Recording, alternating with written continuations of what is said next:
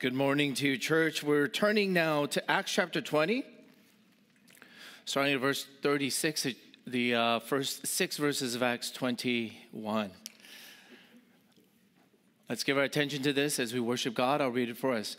And when he, Apostle Paul, had said these things, he knelt down and prayed with them all. These are the elders, the leaders at Ephesus.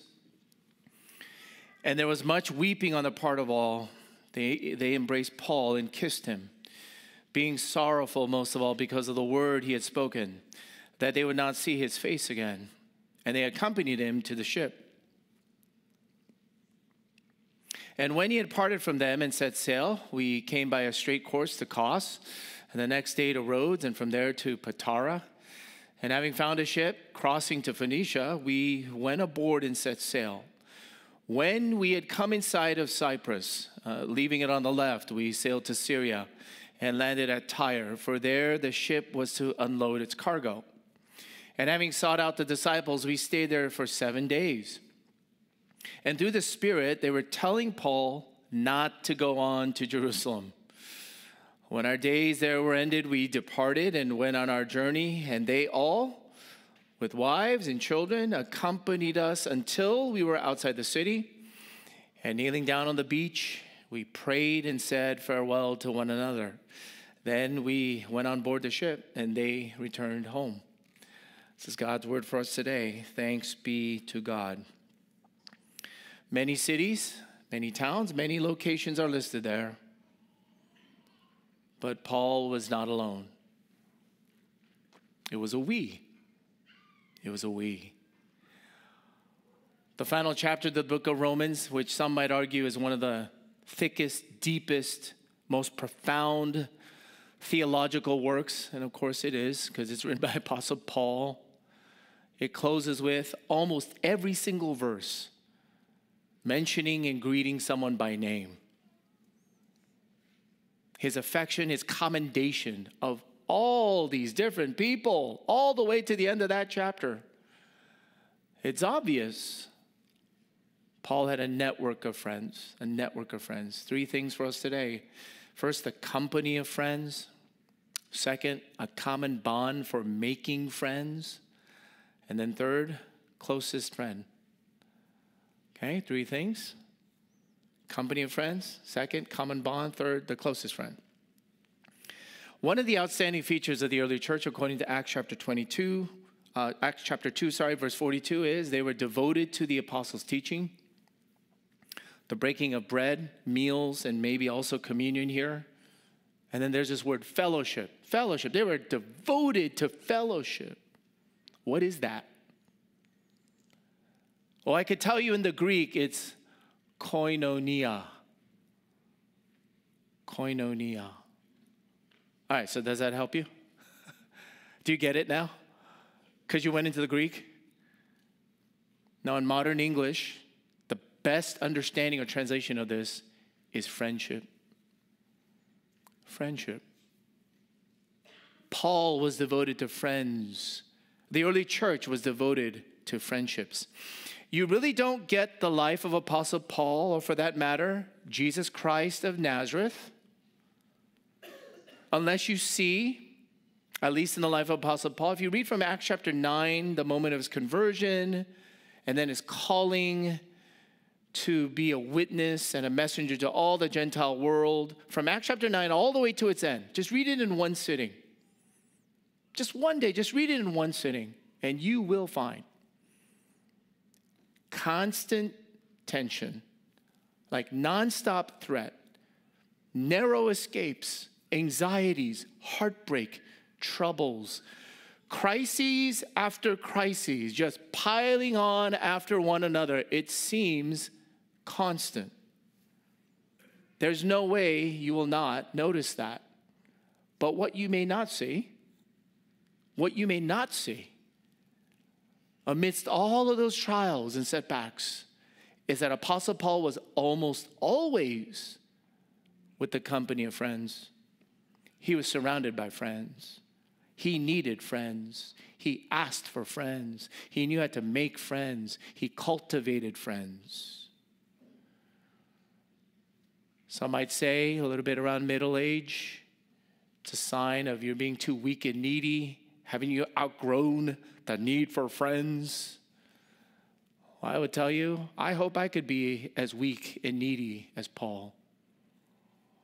I would argue, next to the Holy Spirit of God, who obviously filled Paul, his greatest strength, his greatest assets, you might even say his skill sets or offerings to the world, was his network of friends. Look at Adam in the Garden of Eden. When was he lonely? He was lonely before he sinned. He was lonely before the fall. Meaning, Adam, just like you and me, made in the image of God, you are hardwired to love and to be loved in companionship. Adam being lonely and longing for a companion was not a sign of weakness or imperfection. In fact, it was a sign that he had been made in the image of God. COVID did not create the desperate ache for in-person community. It only exposed it, maybe intensified it. And to this room, and maybe to a whole world filled with such baggage now, especially post-COVID. So worn down, so tired, jaded, disappointed. You've tried this whole relationship stuff, you know? You've really, really tried. And it's just broken your heart. You feel like you're done with it. Never again, never again. I'm not going to try anymore. But can this pastor try to encourage you today? The less you need, the less you want to make, and the less you want to keep, and the less you want to grow real friendships, makes you less like God the Father, makes you less like Jesus the Son, and it makes you less like the Holy Spirit. After all, Jesus Christ made 12 friends. Made 12 friends. A comedian said that might have been his greatest miracle at the age of 30, is to make 12 new friends. He made 12 new friends. By the way, my friends, they all let him down. Every single one. But that did not eliminate the humanity, the neediness, and the ache of one Jesus Christ. Company of friends. There are three main we passages in the book of Acts. There's others, but these are the main ones. Who is, or who are the we? Acts chapter 16, verses 10 through 17. It's the author Luke. Luke joins Paul from Troas to Philippi. And if you recall some months ago, the first three conversions in the city of Philippi were Lydia, the CEO of a fashion brand, a slave girl who was enslaved and demonized in her heart, and a Gentile jailer. Luke was there with Paul. How about Luke chapter 20, verse 5 to 21, verse 17? Luke joins Paul again to Philippi, but this is 6 years later, most likely 58 AD. And they set sail back together to Jerusalem, which we just read in verse 1 of chapter 21. We set sail for Jerusalem. But in Jerusalem, Paul literally almost gets torn apart. He's beaten so severely, his body and flesh is almost torn apart, and then he is in prison. A third main weed passage, Acts chapter 27, all the way to chapter 28, verse 16. Listen, Luke has witnessed, and he's been there when Paul has been harassed and attacked. People want to kill him, nothing less, all right? You talk about enemies. They wanted him dead in the worst possible way. Luke has witnessed this before in his friend Paul, but he continues with Paul, and they set sail for Rome. And on the way to Rome, they are shipwrecked. Shipwrecked. But Luke continues to stay with Paul. He goes with Paul. do not miss the company of friends. I would say I don't think Paul makes it without the company of friends. I don't think Paul finishes the race, follows Jesus, and completes his mission without the company of friends. And I don't think you will either. I know I won't. Company of friends. Second, common bond for making friends. Friendships are forged by something outside of the friends. Friendships are formed by something outside of you and me. I remember when I was a wandering vagrant in my young adult life, single, unattached, through seminary. I traveled through almost every single country in Eastern Europe. It was so easy to have a conversation or to hang out when the subject of U2 came up. U2, it's so easy. Back when they were actually really, really good. It hurts me to say that. They sounded really, really good back then. All over Europe, the subject of U2 could come up and, wow, we almost feel like we're friends and we might hang out. It could be over a restaurant. It could be over a book. It could be over a video game. Christian friends, in the same way, are bonded and they are formed by something outside of ourselves. But namely, it is the common love of God in Jesus Christ. C.S. Lewis again, brilliant observations in a book entitled The Four Loves. If you want to just make friends, you probably won't make friends. Sorry to say that.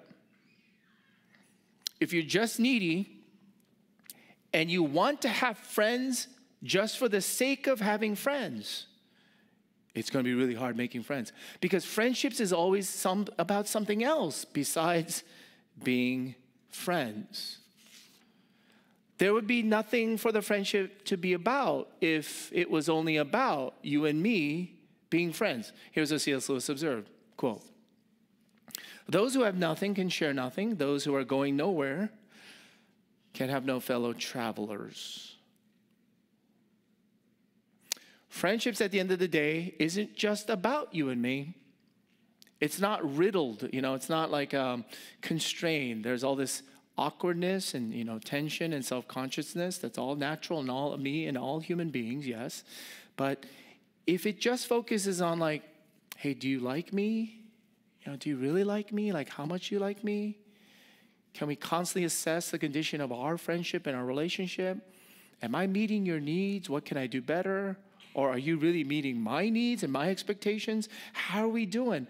I'm going to suggest to you that is going to nearly destroy a friendship. Because friendships are forged and strengthened by something greater than ourselves. It might free you from that kind of tense self-consciousness. There needs to be a common bond outside of you and me.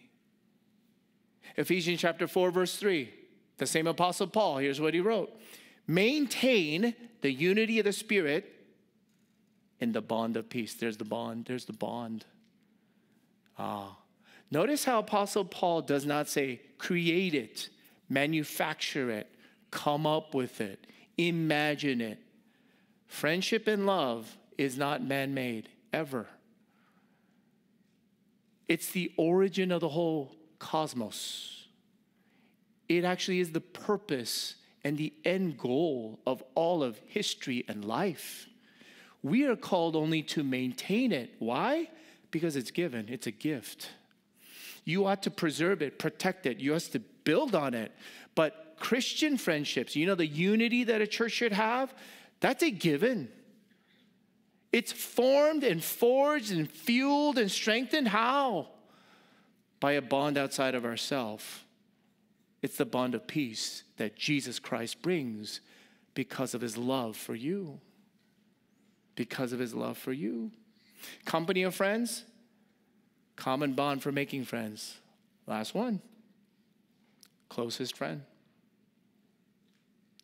The closest friend. One of the things I love about what Jesus does when he really does come into your life is he kind of like just throws open all the curtains. Okay? he demolishes the door. And you begin to sense and understand and experience the depths and the heart and the richness and the immensity and the beauty of the heart of God for you. Paul says it's hard to put into words. That's what happens when Jesus, by the Holy Spirit, comes into your life and you walk with him and get closer to him through prayer and through his word. Jesus unveils a kind of relationship with God beyond imagination. And at the same time, he will plunge you into the hearts of brothers and sisters. He will create and give to you relationships called friendships that are so profound, that's so rich. You might feel a lot of times, I don't deserve this. I don't know how I got this. Closest friend. Closest friend. In chapter 21, we hear a warning in Tyre, the city of Tyre. Verse 4, we read it. Don't go to Jerusalem. Please, Paul, don't go there. And then when he moves on to the next town, along with Luke, his friend, they go to a region called Caesarea. And then the Holy Spirit speaks accurately through the Holy Spirit through a prophet by the name of Agabus. Do you remember the message from Pastor Jimmy, Following Jesus Without Limits, from 2 weeks ago? And what does Agabus tell Apostle Paul? It's a repeated warning. You know, like in those horror movies, there's one signal, second signal, third or fourth or fifth signal. Like, you should really get out of the house by now. Like, what is wrong with you?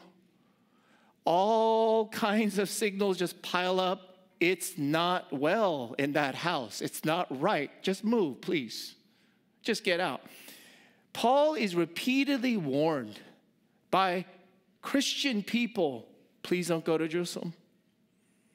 And Agabus, after our passage which we just read, in essence says, if you go to Jerusalem, I have a prophecy, you will be bound, and most likely it might be the end of your life. And then Luke summarizes it. He's just summarizing, right? He's not going to tell you everything, but I would imagine there was a lot of yelling, a lot of emotions, a lot of back and forth and begging and pleading and urging. And then Paul tells us this himself at the end of that conversation. Verses 12 and 13 of chapter 21. When we heard this, see, we, the new Christian friends in Caesarea from Paul, that he's going to go to Jerusalem, we and the people there urged him not to go up to Jerusalem. Paul kept saying, I'm going to go, I'm going to insist because the Holy Spirit told me to go. Then Paul answered, what are you doing? Weeping and breaking my heart. For I'm ready not only to be imprisoned, but even to die in Jerusalem for the name of the Lord Jesus. Friends, Paul says, why are you weeping? Why are they weeping? Do you know they just met? Do you know they just met? Maximum for 7 days. I don't know if they argued for 7 days. I would argue it's a day. Why are there such affections here? Why are their hearts so tied and bonded together here? And then why does Paul himself turn around? I don't understand why you're weeping, and I don't understand how it could affect that it breaks my heart. Somehow they become really close, really fast.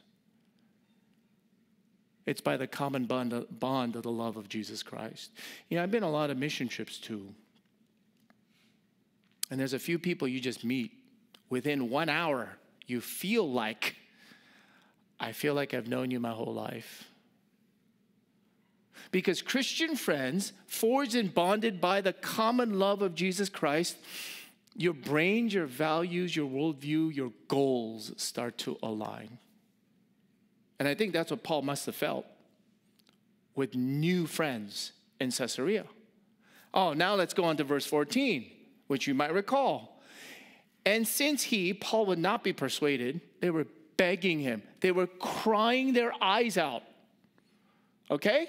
They were pouring out their heart, begging, don't go to Jerusalem. We ceased, we stopped, and said, let the will of the Lord be done. So a most important strategic and difficult decision was made by Paul and by the new friends he had just met. How so? In an open, earnest, heartfelt, mutual exchange. Paul let people into his life and listened to them, and they let Paul into their lives and they listened to him. A reminder from the sermon series on decisions: the Holy Spirit of God does not act like chatbot. The Holy Spirit of God is not an artificial intelligence machine or a robot. The Holy Spirit of God is far more dynamic and personal. The Holy Spirit of God guides and clarifies and leads and protects you and speaks to you personally and in the company and counsel of friends who have the Holy Spirit.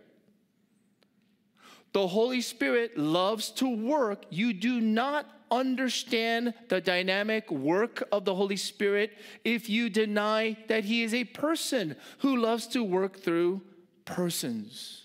So when you have a difficult, enormously challenging, or very important decision to make, of course, listen to Christian friends. You should seek out Christian friends. You should listen to the wise and the godly of your local church.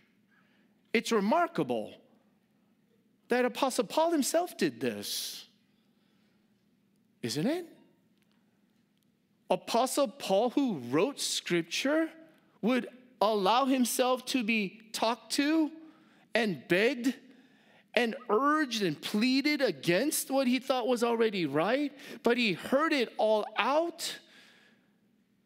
He let them in and he listened to them.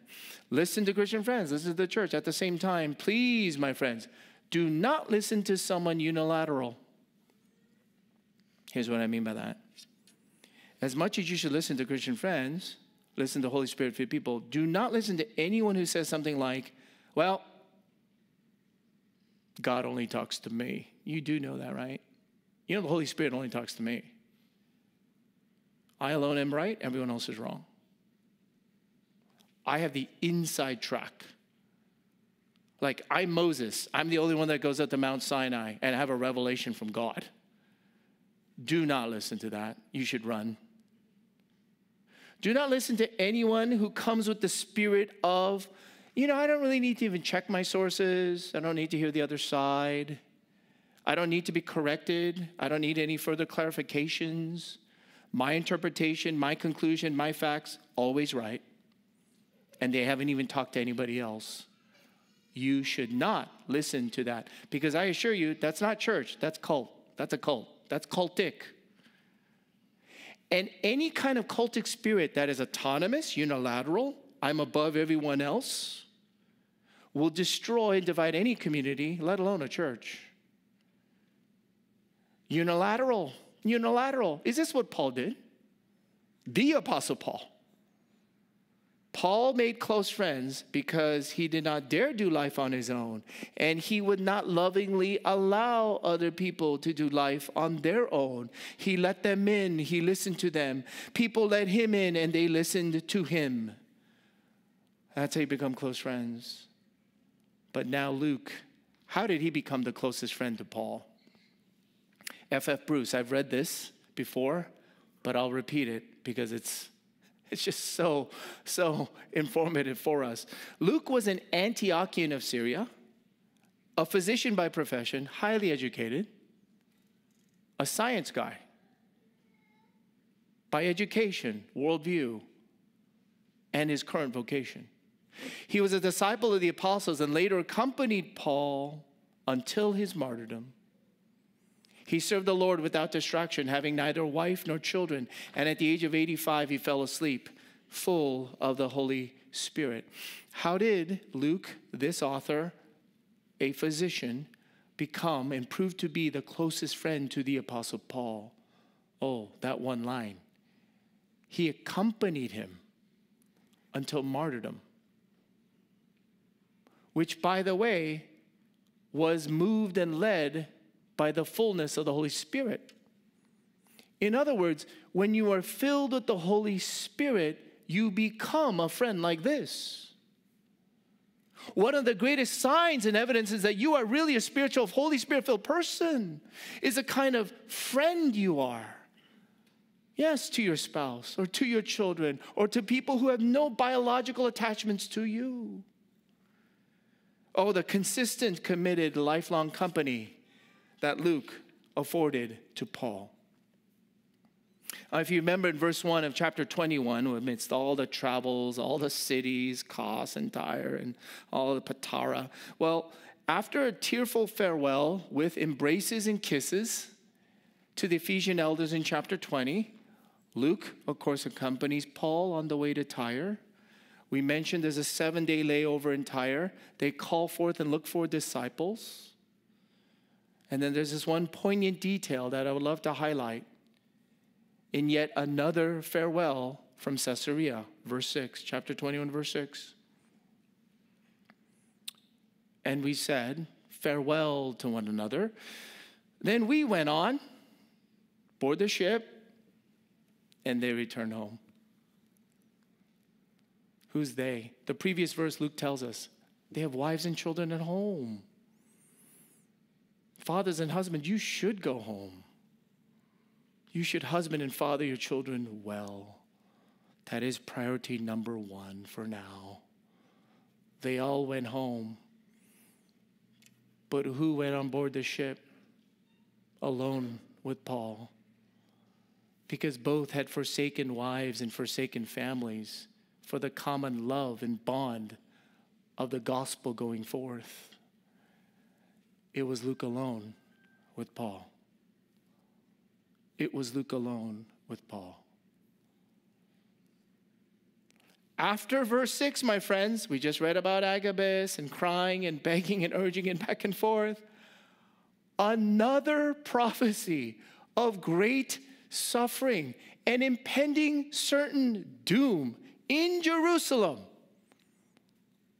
Who still goes on with Paul all the way to Jerusalem? Luke.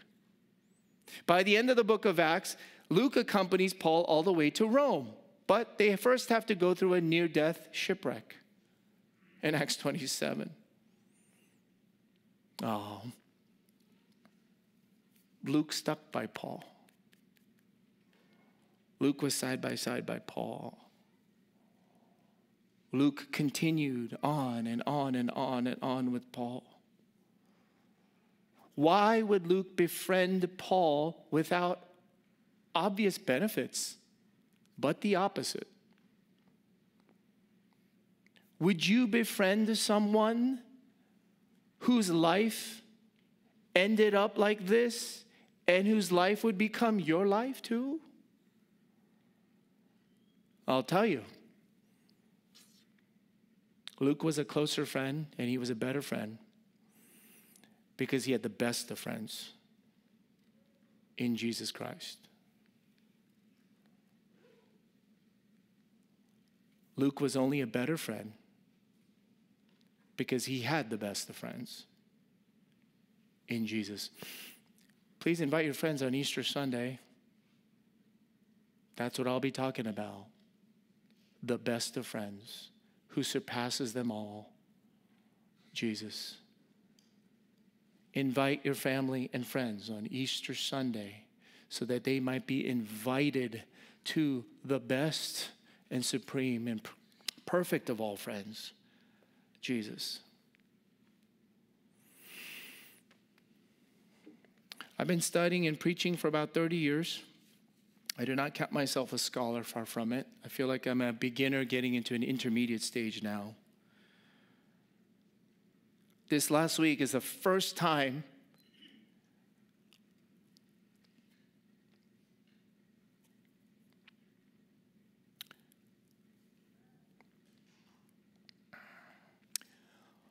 one of the first times it dawned on me,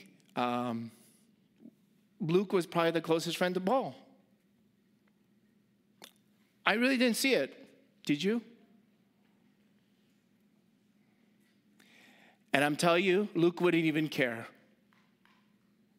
That is astounding. How many people is it common knowledge that the physician Luke, who authored this book, was probably perhaps the closest friend to Paul, because he accompanied him all the way to martyrdom. And I'll tell you, Luke would not care. Do you know why he did not care? Because he cared much more about Paul. And he cared much more about Jesus and the gospel going far and wide. Luke didn't really care that much about his own name. You and I shouldn't care so much about your name or my name. You shouldn't care so much about your reputation, your health, or your wealth, or your happiness. Do you know why? Because your name and my name doesn't compare to the most glorious name of Jesus Christ. And his gospel going forward as far and deep as possible so new friends can be made by him. This Jesus surrendered, as we heard and sang today, a common name that became the most uncommon, unique, glorious, precious name. Jesus the Christ. He surrendered it for you. He laid down his infinite life.